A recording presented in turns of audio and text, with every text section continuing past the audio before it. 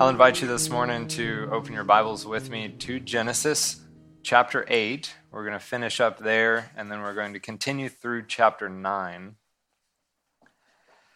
Just to give you some background from last time I was up here, towards the end of chapter 8, around verse 15, God spoke to Noah saying, "Go out of the ark, you and your wife and your sons wives with you. Bring out with you every living thing of all flesh that is with you, the birds, cattle, creeping things, so that they may abound on the earth, and be fruitful and multiply on the earth." So Noah did that. Noah went out of the ark, and his sons and his wife and his sons' wives with him. Every animal, every creeping thing, every bird, and whatever creeps on the earth, according to their families, went out of the ark. And that's where we pick up this morning in verse 20 of chapter 8. Let's read through the last few verses of chapter 8. Then Noah built an altar to the Lord, and took of every clean animal and of every clean bird, and offered burnt offerings on the altar. And the Lord smelled a soothing aroma. Then the Lord said in his heart, "I will never again curse the ground for man's sake, although the imagination of man's heart is evil from his youth. Nor will I again destroy every living thing as I have done.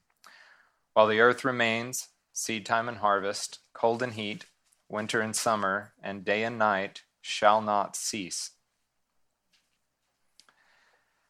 Back in verse 20, Noah builds an altar to the Lord. And that's the first thing that Noah did when he got off of the ark. And that tells us something. He built this altar and he sacrificed to God. He was thankful, no doubt, for God carrying him through such a trying judgment. This is also the first mention of the word altar. Now, of course, an altar, or at least a specified place of sacrifice, has been insinuated before, specifically when it said that Cain and Abel brought offerings to the Lord. That seems to speak of a specified place that they brought their offerings. But here, an altar is mentioned for the first time, and specifically the word altar. And no doubt, Noah's sacrifice to God is one of thanksgiving. After all, God had just delivered him from the most severe judgment that had come on the world. He had a lot to be thankful for. And again, there seems to be some kind of conscience of clean and unclean animals, even here, all those years before the law was given to Moses.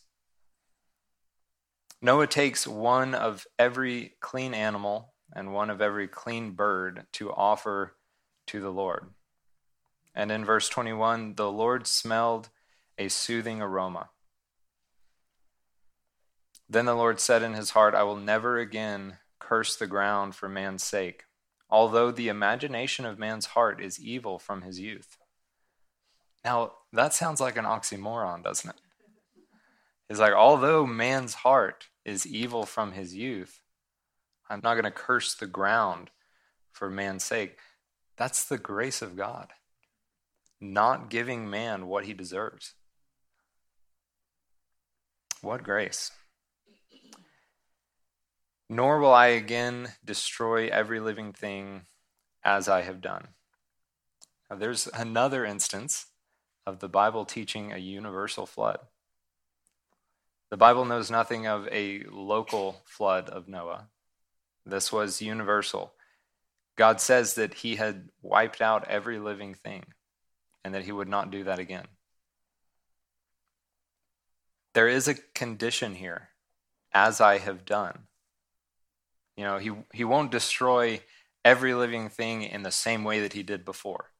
But there will come a time of judgment yet in our future that the heavens and the earth will pass away with fervent heat, Peter tells us.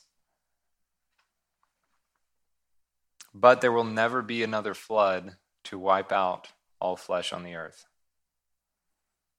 And it seems that God is saying this to himself here.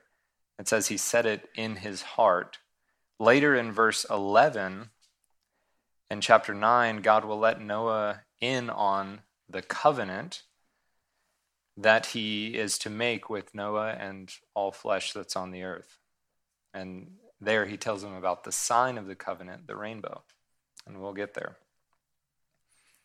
Verse 22, while the earth remains, seed time and harvest, cold and heat, winter and summer, and day and night shall not cease. Now, these are obviously some very important changes that are noted. And the simple fact that these things are mentioned seems to imply that it was different before the flood. There's a different way that things worked. These dichotomies seem to be pointing to the new seasonal processes that the earth begins to experience after the flood. And this is the first time that a lot of these words are mentioned in the Bible. Seed time, harvest, cold, heat, winter, and summer. The first time all of those words are mentioned in the Bible. Now, of course, we've seen the words day and night before in chapter 1 when God created them. Some believe that this is when the earth was knocked off of its perfect axis, resulting in the 23.5-degree tilt of the earth's axis that we see today. And the Bible doesn't specify if this is the case, so we don't know for sure, but it's possible. And modern science does confirm that this axial tilt contributes to the seasons that we experience. Some parts of the earth are closer or further from the sun, which results in warmer or cooler climates in different times of the year. There's also a really interesting couple of verses in Jeremiah where God confirms his covenant with David using the surety of the coming of day and night. If you want to jot down Jeremiah 33, 19 through 21.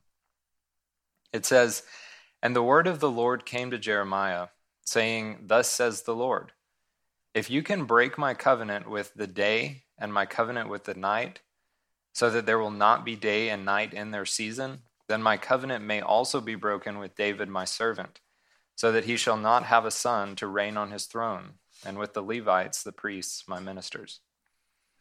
So there he is staking his promise to David on the fact that day and night would not cease to come. And here in verse 22 of Genesis 8, he promises that day and night will remain. Considering the topic of climate change and global warming, verse 22 speaks to this. And if nothing else, it's reassuring that God is emphatic about the fact that normal seasonal processes will continue to be the norm. We certainly don't need to feed into the narrative of climate change. Even if something disastrous is, in fact, on the horizon for the earth, I'm confident that Christ is coming back before then. These predictions are so far out there that we know Christ will return. Now, there will be some wild, natural, and supernatural phenomena during the tribulation.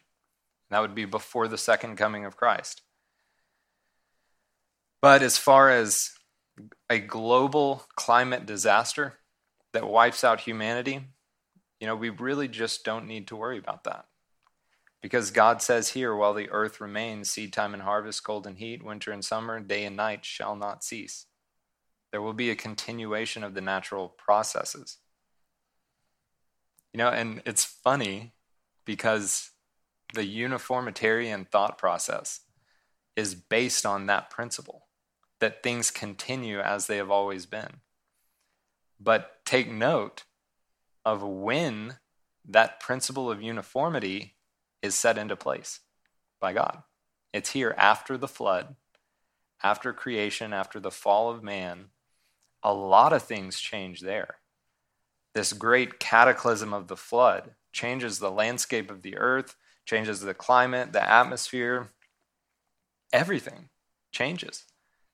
Then God says things are going to continue as they are now. And that's what science is built upon. It's that we can replicate things. We can predict what's going to happen based on what we've observed in the past. And so we can figure out water's boiling point, right? And we can predict based on the elevation what that boiling point is going to be, because we know that it's going to continue staying the same. That's how we build on science. But the uniformitarians are just a little bit off in their assumptions, because they think it's continued like this forever, when God clearly sets it in place here. Now, when I say don't worry about climate change, I'm not saying to go trash the planet, okay? We do want to take care of what God has entrusted us with, and we are to be good stewards of his creation. Genesis chapter 9. The first 17 verses of chapter 9 contain God's response to the sacrifice that Noah made after leaving the ark.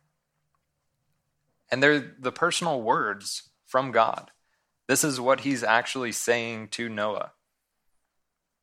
And in this passage, God puts his approval on human government, on eating meat, and he makes a wonderful covenant with Noah, which is still in effect today. Verse 1 of chapter 9. So God blessed Noah and his sons and said to them, "Be fruitful and multiply and fill the earth. And the fear of you and the dread of you shall be on every beast of the earth, on every bird of the air, on all that move on the earth, and all of the fish of the sea. They are given into your hand. Every moving thing that lives shall be food for you. I have given you all things, even as the green herbs. But you shall not eat the flesh with its life, that is, its blood. Surely for your lifeblood I will demand a reckoning. From the hand of every beast I will require it, and from the hand of man. From the hand of every man's brother I will require the life of man." So verse 1, God blessed Noah and his sons, and he said to them, "Be fruitful and multiply and fill the earth." Now, of course, this reminds us of the command that God had given to the first man in the beginning.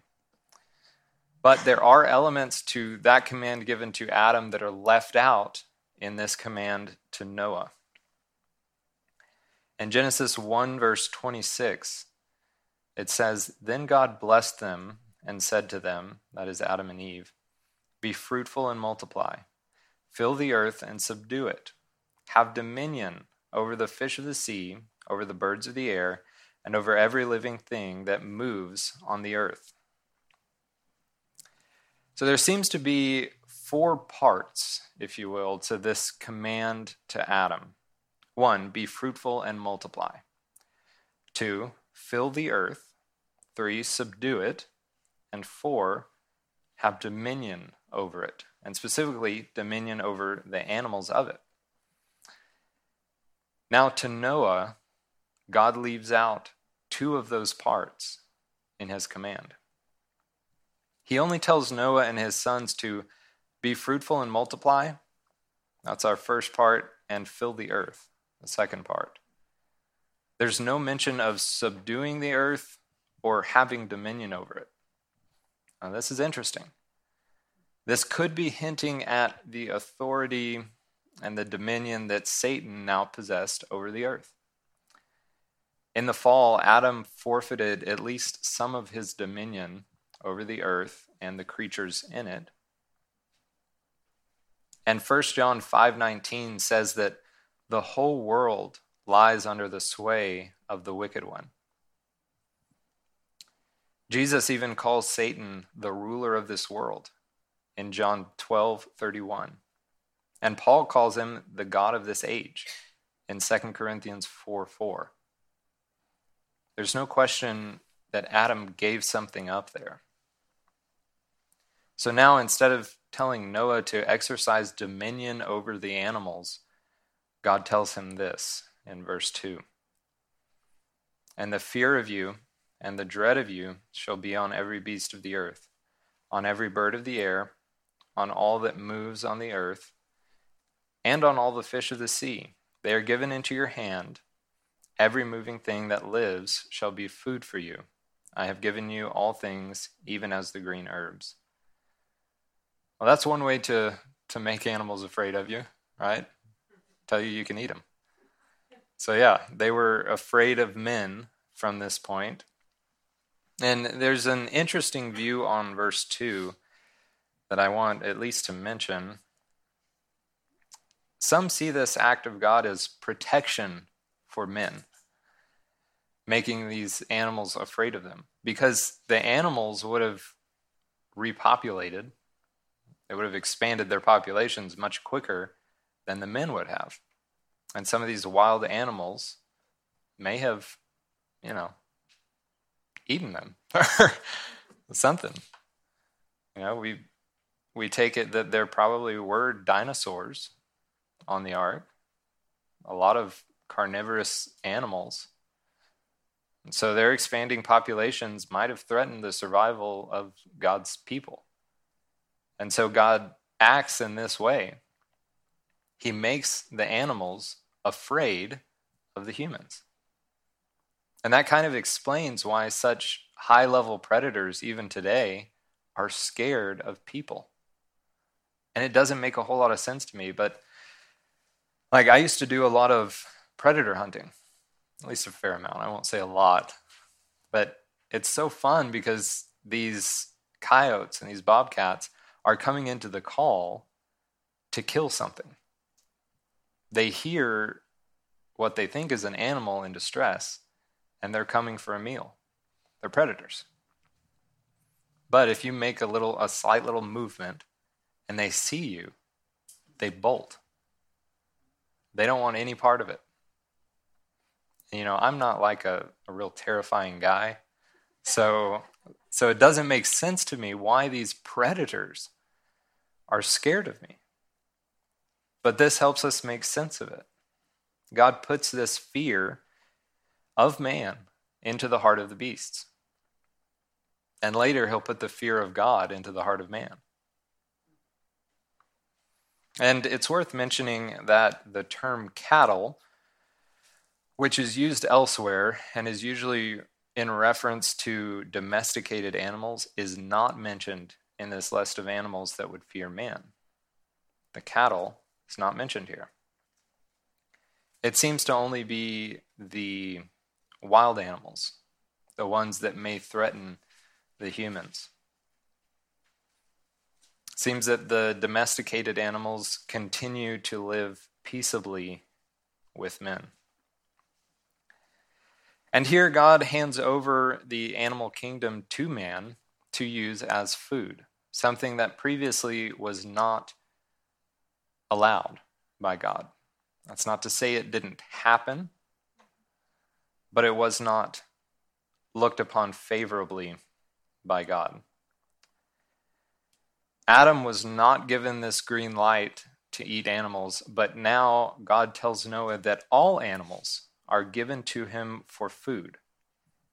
And notice that God doesn't specify here categories of animals for him to eat.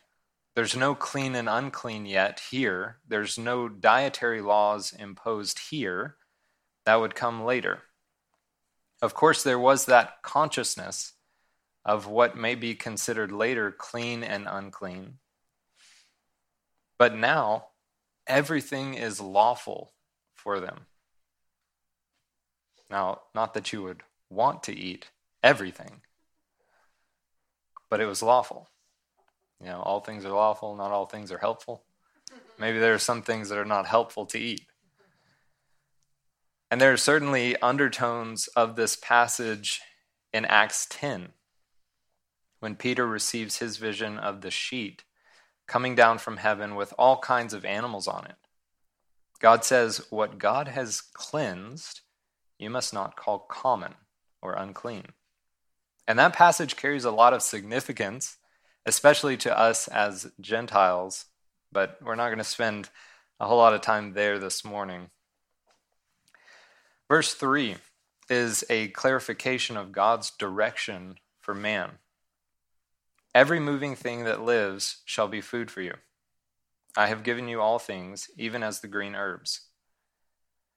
The green herbs were given to Adam for food, and now he clarifies that all animals are like the green herbs in that you can eat them. And again, according to God, you and I are on solid ground if we want to eat meat. And I'm glad for that, right? I enjoy a good steak.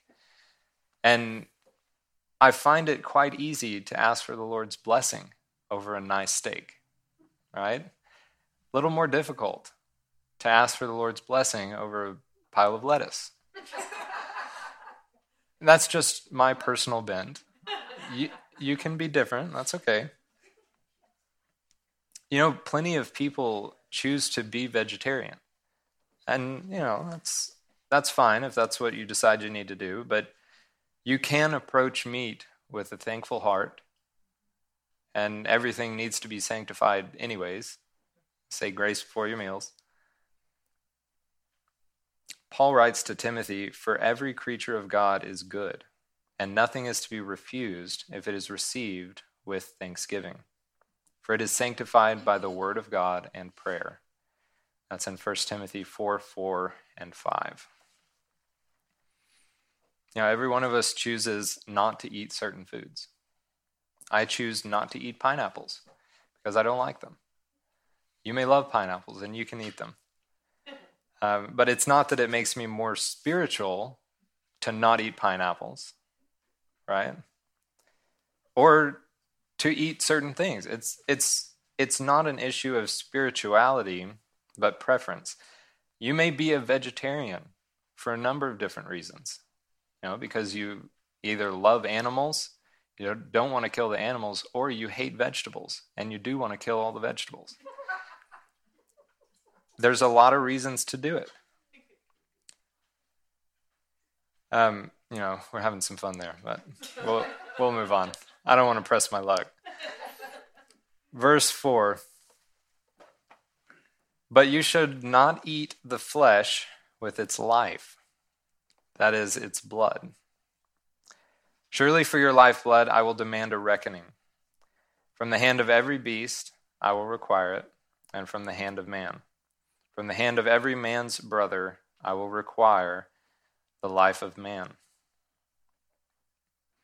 Leviticus 17:11 says that the life of the flesh is in the blood. And that's true spiritually. It's true physically. The blood is what carries the oxygen and the nutrients that we take in to the flesh, to all of our extremities. It is amazing to me how accurate the Bible is scientifically. It is. And this simple prohibition of blood, eating or drinking blood, is also one of the few rules that the Jerusalem Council in Acts 15 decided to put on the Gentile believers. There is a big scene in Acts 15 where certain believing Jews were teaching that Gentiles had to be circumcised and to keep the law in order to be saved. So Paul and Barnabas, with some others, go up to Jerusalem to consult the apostles and the elders there about this confusion. The question being addressed was this, in verse 5, "Is it necessary to circumcise Gentile believers and to command them to keep the law of Moses?" That's the question that they came to meet up about. So the apostles and the elders wrote a letter to clarify their position on this issue. And it's only a few verses, so I'm going to read it to you real quick. This is from Acts 15, verses 23 through 29. They wrote this letter by them, the apostles, the elders, and the brethren, to the brethren who are of the Gentiles in Antioch, Syria, and Cilicia, greetings. Since we have heard that some who went out from us have troubled you with words, unsettling your souls, saying, "You must be circumcised and keep the law," to whom we gave no such commandment. It seemed good to us, being assembled with one accord, to send chosen men to you with our beloved Barnabas and Paul, men who have risked their lives for the name of our Lord Jesus Christ. We have therefore sent Judas and Silas, who will also report the same things by word of mouth. For it seemed good to the Holy Spirit and to us to lay upon you no greater burden than these necessary things. Here you are. That you abstain from things offered to idols, from blood, that's what we're talking about now, from things strangled, and from sexual immorality. If you keep yourselves from these, you will do well. Farewell. Those are the rules that they impose on the Gentile believers. Abstain from things offered to idols, abstain from blood, abstain from things strangled, and abstain from sexual immorality. The prohibition against eating or drinking blood from Genesis 9 this morning was still in effect in Acts when they imposed these laws on the Gentiles. Right? And there was a good reason that God is telling them, don't drink the blood, don't eat the blood. And it's related to things strangled. If something's strangled, the blood remains in the animal. And so those two are actually related. And every one of these rules listed has something to do with the pagan practices that pervaded the first century culture. The drinking of blood is something forbidden by God. And it's no coincidence that that practice is so prevalent in the world of the occult. For one, it's in direct opposition to the commands of God, but it's also a perversion of the blood of Christ that was spilled for our behalf. And rituals using blood of both animals and humans are still practiced today in the occult. And they stem all the way back from this time in Genesis when things were going awry. People were turning away from the one true God. It's still around. Surely for your lifeblood I will demand a reckoning. From the hand of every beast I will require it, and from the hand of man. From the hand of every man's brother I will require the life of man. God values human life. This is Exhibit A. God values human life. Make no mistake about it. Even in Exodus 21, we see that if an ox gores a man, the ox would be put to death. It would have to be stoned. There was that reckoning for the life of man, even on an animal. From the hand of every beast, God demands a reckoning. This even continues to paint this picture of substitutionary atonement. And it's built on by the Levitical sacrifices that would be instituted later, the death of the animal in place of the man, and it would finally be fulfilled in the Lamb of God, the death of Christ on behalf of mankind. This picture is being painted for us. Verse 6, whoever sheds man's blood, by man his blood shall be shed. For in the image of God he made man. God places his approval here on capital punishment. Life for a life. Whoever sheds man's blood, by man his blood shall be shed. And there's nothing political about this. This is just what the Word of God says. And as for you, be fruitful and multiply, bring forth abundantly in the earth, and multiply in it. Now let's read together verses 8 through 17. Then God spoke to Noah and to his sons with him, saying, And as for me, behold, I establish my covenant with you, and with your descendants after you, and with every living creature that is with you, the birds, the cattle, and every beast of the earth with you, of all that go out of the ark, every beast of the earth. Thus I establish my covenant with you. Never again shall all flesh be cut off by the waters of the flood. Never again shall there be a flood to destroy the earth. Before we continue, I want to point out that the definite article is present before flood. The flood. And remember, flood is a specific word for the Noahic flood, the universal flood. It's the Mabul, the waters of the flood. Not a flood, the specific flood. Never again shall all flesh be cut off by the waters of the flood. Never again shall there be a flood to destroy the earth, as the flood did. You see that another instance, we're talking about a universal flood. Verse 12, and God said, "This is the sign of the covenant which I make between me and you, and every living creature that is with you for perpetual generations. I set my rainbow in the cloud, and it shall be for the sign of the covenant between me and the earth. It shall be when I bring a cloud over the earth, that the rainbow shall be seen in the cloud. And I will remember my covenant which is between me and you and every living creature of all flesh.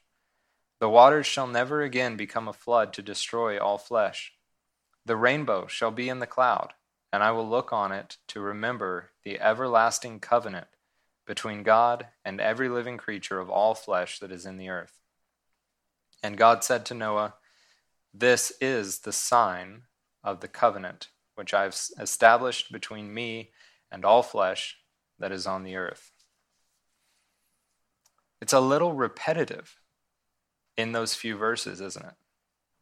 I think it's because he wants to get this point across. This is a covenant between God and all flesh on the earth, and the sign of that covenant is the rainbow. So here God is establishing this covenant with Noah and with all of those who would come after Noah. In fact, verse 16 says that the covenant is between God and every living creature of all flesh that is on the earth. That's pretty broad. And this is a monergistic, a unilateral or unconditional covenant. It's between God and man, but there are no conditions that man has to meet. All of the conditions of this covenant are placed on God. Unilateral, unconditional. God takes it upon himself to uphold this covenant. What is this covenant? Verse 11 tells us, "Never again shall all flesh be cut off by the waters of the flood. Never again shall there be a flood to destroy the earth." God promises that he will never again destroy the earth with a flood. And God declares the sign of this covenant to be a rainbow. We look up at a rainbow in the sky and we think, wow, it's beautiful. And it certainly is. But I'm sure Noah had a much deeper appreciation for what the rainbow represented. After coming through what was surely a traumatic event in his life, he was assured that it would never happen again. And whenever he saw a rainbow, he was reminded of that surety. And even more, Noah was assured, and we can be assured today, that whenever we look on a rainbow, God would be looking on it too. And that's something I think we miss sometimes. God says, "I will look on it to remember the everlasting covenant." God looks at the rainbows as we're looking up at a rainbow, appreciating it, God is looking down on it and remembering the covenant that he made with man. That's pretty cool. So next time you look at a rainbow, you're looking at the same thing God's looking at. Verse 18, we'll read through 29. We'll finish out the chapter here. Now the sons of Noah who went out of the ark were Shem, Ham, and Japheth. And Ham was the father of Canaan.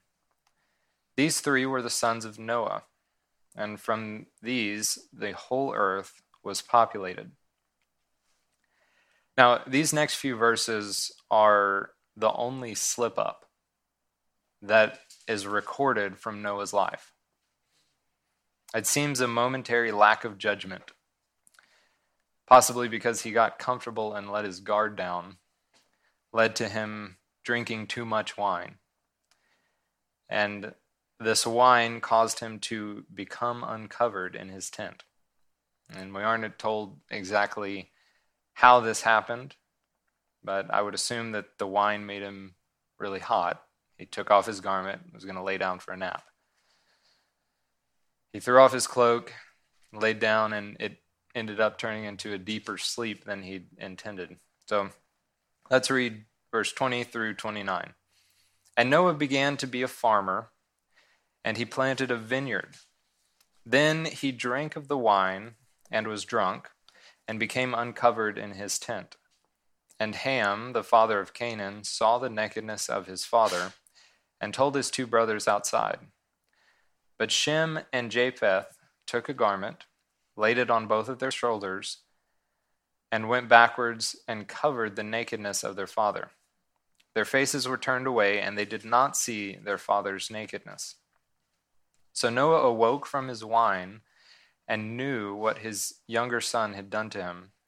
Then he said, Cursed be Canaan, a servant of servants, he shall be to his brothers. And he said, Blessed be the Lord, the God of Shem, and may Canaan be his servant. May God enlarge Japheth, and may he dwell in the tents of Shem, and may Canaan be his servant. And Noah lived after the flood 350 years. So all the days of Noah were 950 years, and he died. Now, this is a bit of a strange account by any standards. So some context may be helpful for us. Enough time had to pass since they got off the ark for Noah to, 1, plant a vineyard, 2, for the grapes of that vineyard to come to maturity, right? 3, for the grapes to ferment into wine. And there also must have been enough time to account for Noah's grandson, Canaan, Ham's son, to be born, and for Noah to see what kind of character Canaan was starting to exhibit. So I'm looking at around like a 5 to 10 year gap between getting off the ark and the beginning of this episode. Maybe up to 20 years or so. But we're not stepping off the ark. Noah's drinking wine and passing out, right? There is some time that elapses here.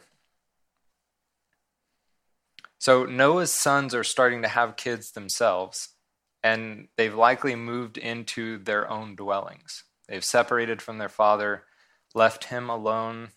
The scripture is not clear if his wife is still alive. We're not sure there, but the sons have gone off and made their own family dwellings. And that probably explains why Noah wasn't expecting any guests in his tent that day. And after holding that family together through everything, I'm sure Noah was tired, and he let his guard down. But he went too far, and he compromised. It's the only time that we see Noah slip up in the Bible. And the reaction of each of Noah's sons to his sin tells a lot about their character.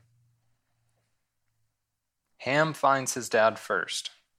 And it seems that Ham, though he did trust in God to deliver him through the flood by faith, he stepped onto the ark.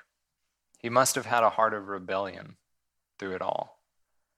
But that influence of his father kept him centered, kept him on the straight and narrow, as we say.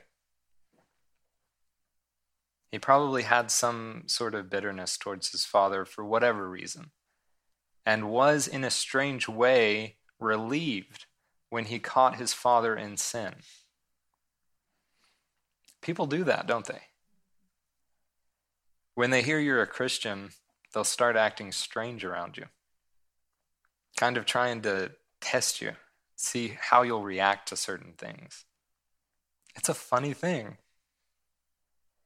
And when someone hears I'm a pastor, they certainly start treating me differently. You know, when I meet someone just out in the world, I don't lead with, "Hey, I'm Pastor Cason. How are you doing?" That just sets the relationship up for some awkwardness and failure. It is a weird thing that people do, but they try to catch you in something that you're not supposed to be doing. And it seems that that's exactly what Ham is doing. He's caught his righteous father in a weak moment. It says that he saw the nakedness of his father. And the word saw more accurately means that he gazed intently upon the nakedness of his father.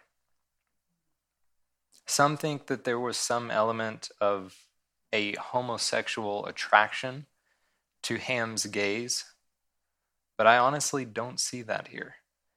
There are some reasons that people think that, but I think it was more of a simple satisfaction that he caught his dad in sin.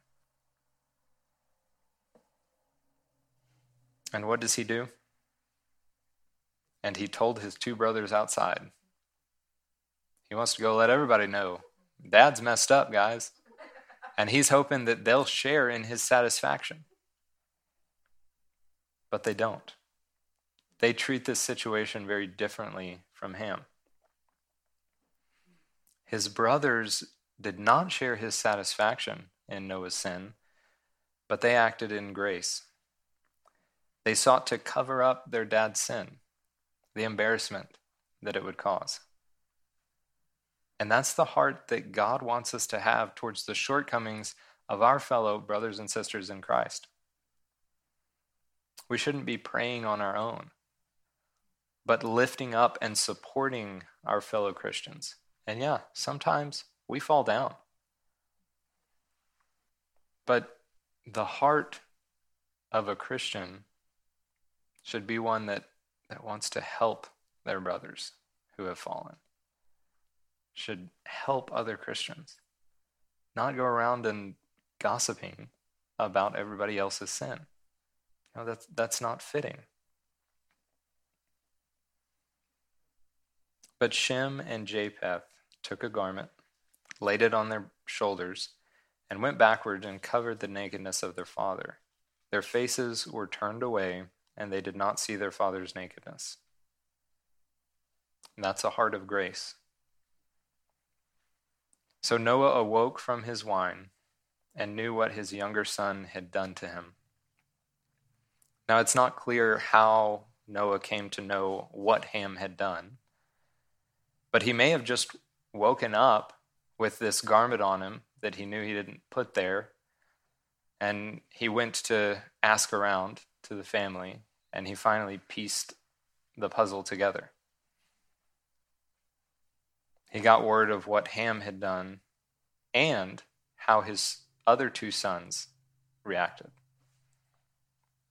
Then he said, "Cursed be Canaan, a servant of servants, he shall be to his brethren." So Noah pronounces this curse on Canaan. Notice, he does not pronounce the curse on Ham, who actually transgressed, but Ham's son, Canaan. In verse 18, we see that Ham was the father of Canaan, and it repeats that 2 other times. And this seems to be an erroneous addition until you read the rest of this account. And since Ham sinned, the curse fell on one of his sons, Canaan. There are respected commentators who argue that this curse was effective on all of Ham's lineage, including his other 3 sons, not just Canaan. And there are some who claim that this curse only affected the line of Canaan, who was one of 4 of Ham's sons. And I tend to stick with the more natural reading of the text, which seems to be that this curse was pronounced specifically on the line of Canaan. Canaan was Noah's grandson, and this curse was confined to Canaan's descendants. And the Canaanites, the descendants of Canaan, became perennial enemies of the Jewish people. Throughout the Old Testament, they are at odds with each other, the Jews and the Canaanites. And the Canaanites were the people that Joshua was ordered to drive out of the Promised Land. But this curse can really be viewed as more of a prophecy. It's not that Noah was necessarily imposing his will on his sons, on his grandsons. It's more like he was predicting what they would become, right? And it's just like when Jacob will prophesy concerning each of his 12 sons in Genesis 49. He tells the outcome of his sons and of their descendants. It's usually not hard for a parent to tell the character of their child or the direction in life that they're going to take. And even from a young age, you can kind of start to tell those things. The character that your son is developing. And Noah, no doubt guided by the Spirit of God, delivers this remarkable prophecy. There's more to it than what's on the surface. We'll get there. What about the Canaanites? Are they just doomed? Can they find grace in the eyes of God? Well, you've probably heard of one Canaanite who found grace, Rahab. We've probably mostly heard of Rahab. Rahab was a Gentile, a Canaanite, and a female prostitute who found grace in the eyes of God. Her faith in God saved her when the armies of God were taking over the city.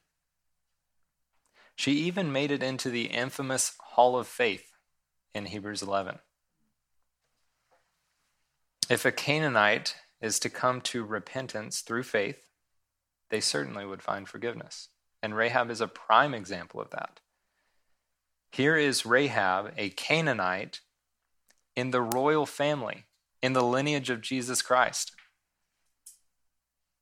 She would marry into the tribe of Judah, and she's included in the genealogy of Christ in Matthew 1. So yeah, if a Canaanite comes to true repentance in faith, they're saved. So, don't make more of this than what it is. And only those of us on this side of Christ can see the true depth of the prophecy contained here.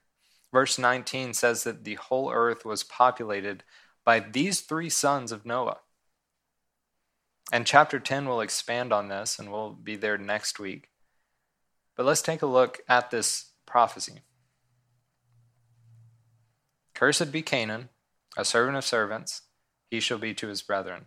Blessed be the Lord, the God of Shem, and may Canaan be his servant. May God enlarge Japheth, and may he dwell in the tents of Shem, and may Canaan be his servant. So verse 26, blessed be the Lord, the God of Shem, and may Canaan be his servant. Notice that Noah says, blessed be the Lord, the God of Shem. Now, from Shem's lineage would come the people of Israel. Shem is where all of the Israelites were descended from. Verse 27, may God enlarge Japheth. May he dwell in the tents of Shem. And there's some wordplay going on here because Japheth actually means to enlarge. So he says, may God enlarge, to enlarge. May God enlarge Japheth. And Japheth's descendants did overspread the earth more than his brother's descendants. And most of us here this morning are descendants of Japheth. His posterity spread north into Europe and into parts of Asia. They were enlarged. That is the largest group of people on the earth. And there's this strange phrase. May he, Japheth, dwell in the tents of Shem. Now that doesn't make any sense until Acts 10. When God pours out his Spirit to the Gentiles as a sign that they have found forgiveness and salvation in Christ, just as the Jews had. Paul later writes about this in Romans 11. He's writing to the Gentiles that we should not be boastful of our position with God because we are only a grafted branch. We are only grafted into this olive tree, this family of God. The Jews are a natural branch. The gospel was first extended to the Jews and then extended to the Gentiles. Surely the natural branch is holy if the grafted branch is holy. And in this picture, we find the fulfillment of Noah's prophecy. The Gentiles, the descendants of Japheth, find rest with the God of Abraham, Isaac, and Jacob, the descendants of Shem. And I'm so thankful that we find rest in Christ. We now dwell in the tents of Shem. What a beautiful picture is painted by Noah here. Now I have no doubt he had no idea what he was saying, but he was led by the Spirit to utter these words. And Noah lived after the flood 350 years. So all the days of Noah were 950 years, and he died. And we have no other details from Noah's life after this. This is it. Those 350 years that he lived after the flood are mostly a mystery. Now, this episode with the wine happened during that time period at some point. But other than that, we have nothing else. Now, from these numbers, we can figure a couple of things. Very interesting to me. I don't know. Y'all might not find it interesting. But Noah lived until Abraham was 58 years old. Noah lived until Abraham was 58 years old. So there was a very real possibility that Noah talked with Abraham. And if our chronology is correct, Shem actually outlives Abraham. Shem, the son of Noah, outlived Abraham. So even if Abraham didn't talk directly to Noah, he definitely talked to Shem. And Abraham was one of Shem's descendants. So as a patriarch of that family, I'm sure that he got the chance to talk to Shem. Very interesting. So when we see these things recorded, they really didn't have to pass through many mouths. And they had writing from the beginning. So these things are very sure. And, I think that's interesting. So all the days of Noah were 950 years, and he died.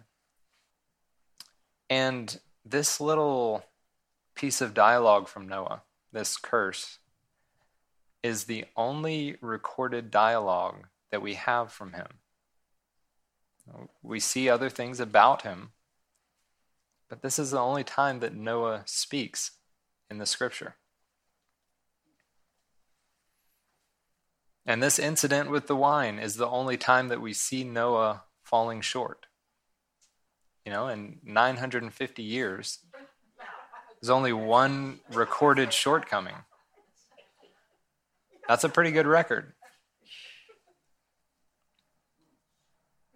And that is this example, this episode of Noah slipping up is kind of comforting. Noah means comfort, right? This is kind of comforting because it shows us that these characters that we study so diligently in the Bible, they're real people. And that's all they are. They're people. They fall short.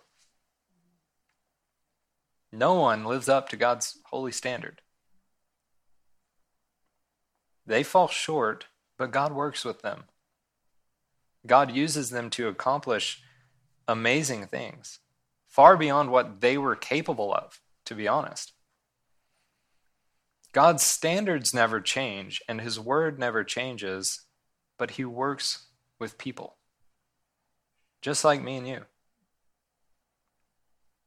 And that's the beauty of grace, right? In some ways, a gospel of grace is more demanding than a gospel of works. Because I can fall down, but I can't stay there. I have no excuse. If I just ask for forgiveness, God welcomes me back into his arms. You can't fold and give up. You have to get back up. And it is demanding in that way. The grace of God, it allows us to get back up. And Noah lived many, many years, probably a few hundred years after this mishap. And before that, he led his family with greatness. He was a man of faith, Hebrews 11 tells us. Now, next week in chapter 10, we find this table of nations. And we obviously regard it as an inerrant account because it's contained within Scripture. But even secular anthropologists and historians have considered Genesis 10 to be one of the most accurate tables of nations that we have today. So that's going to be an interesting study for us. We'll probably break into chapter 11 next week as well, look at the Tower of Babel. But don't hold me to that. We'll see how far we get. Okay, let's close our study there, and we'll end in a word of prayer.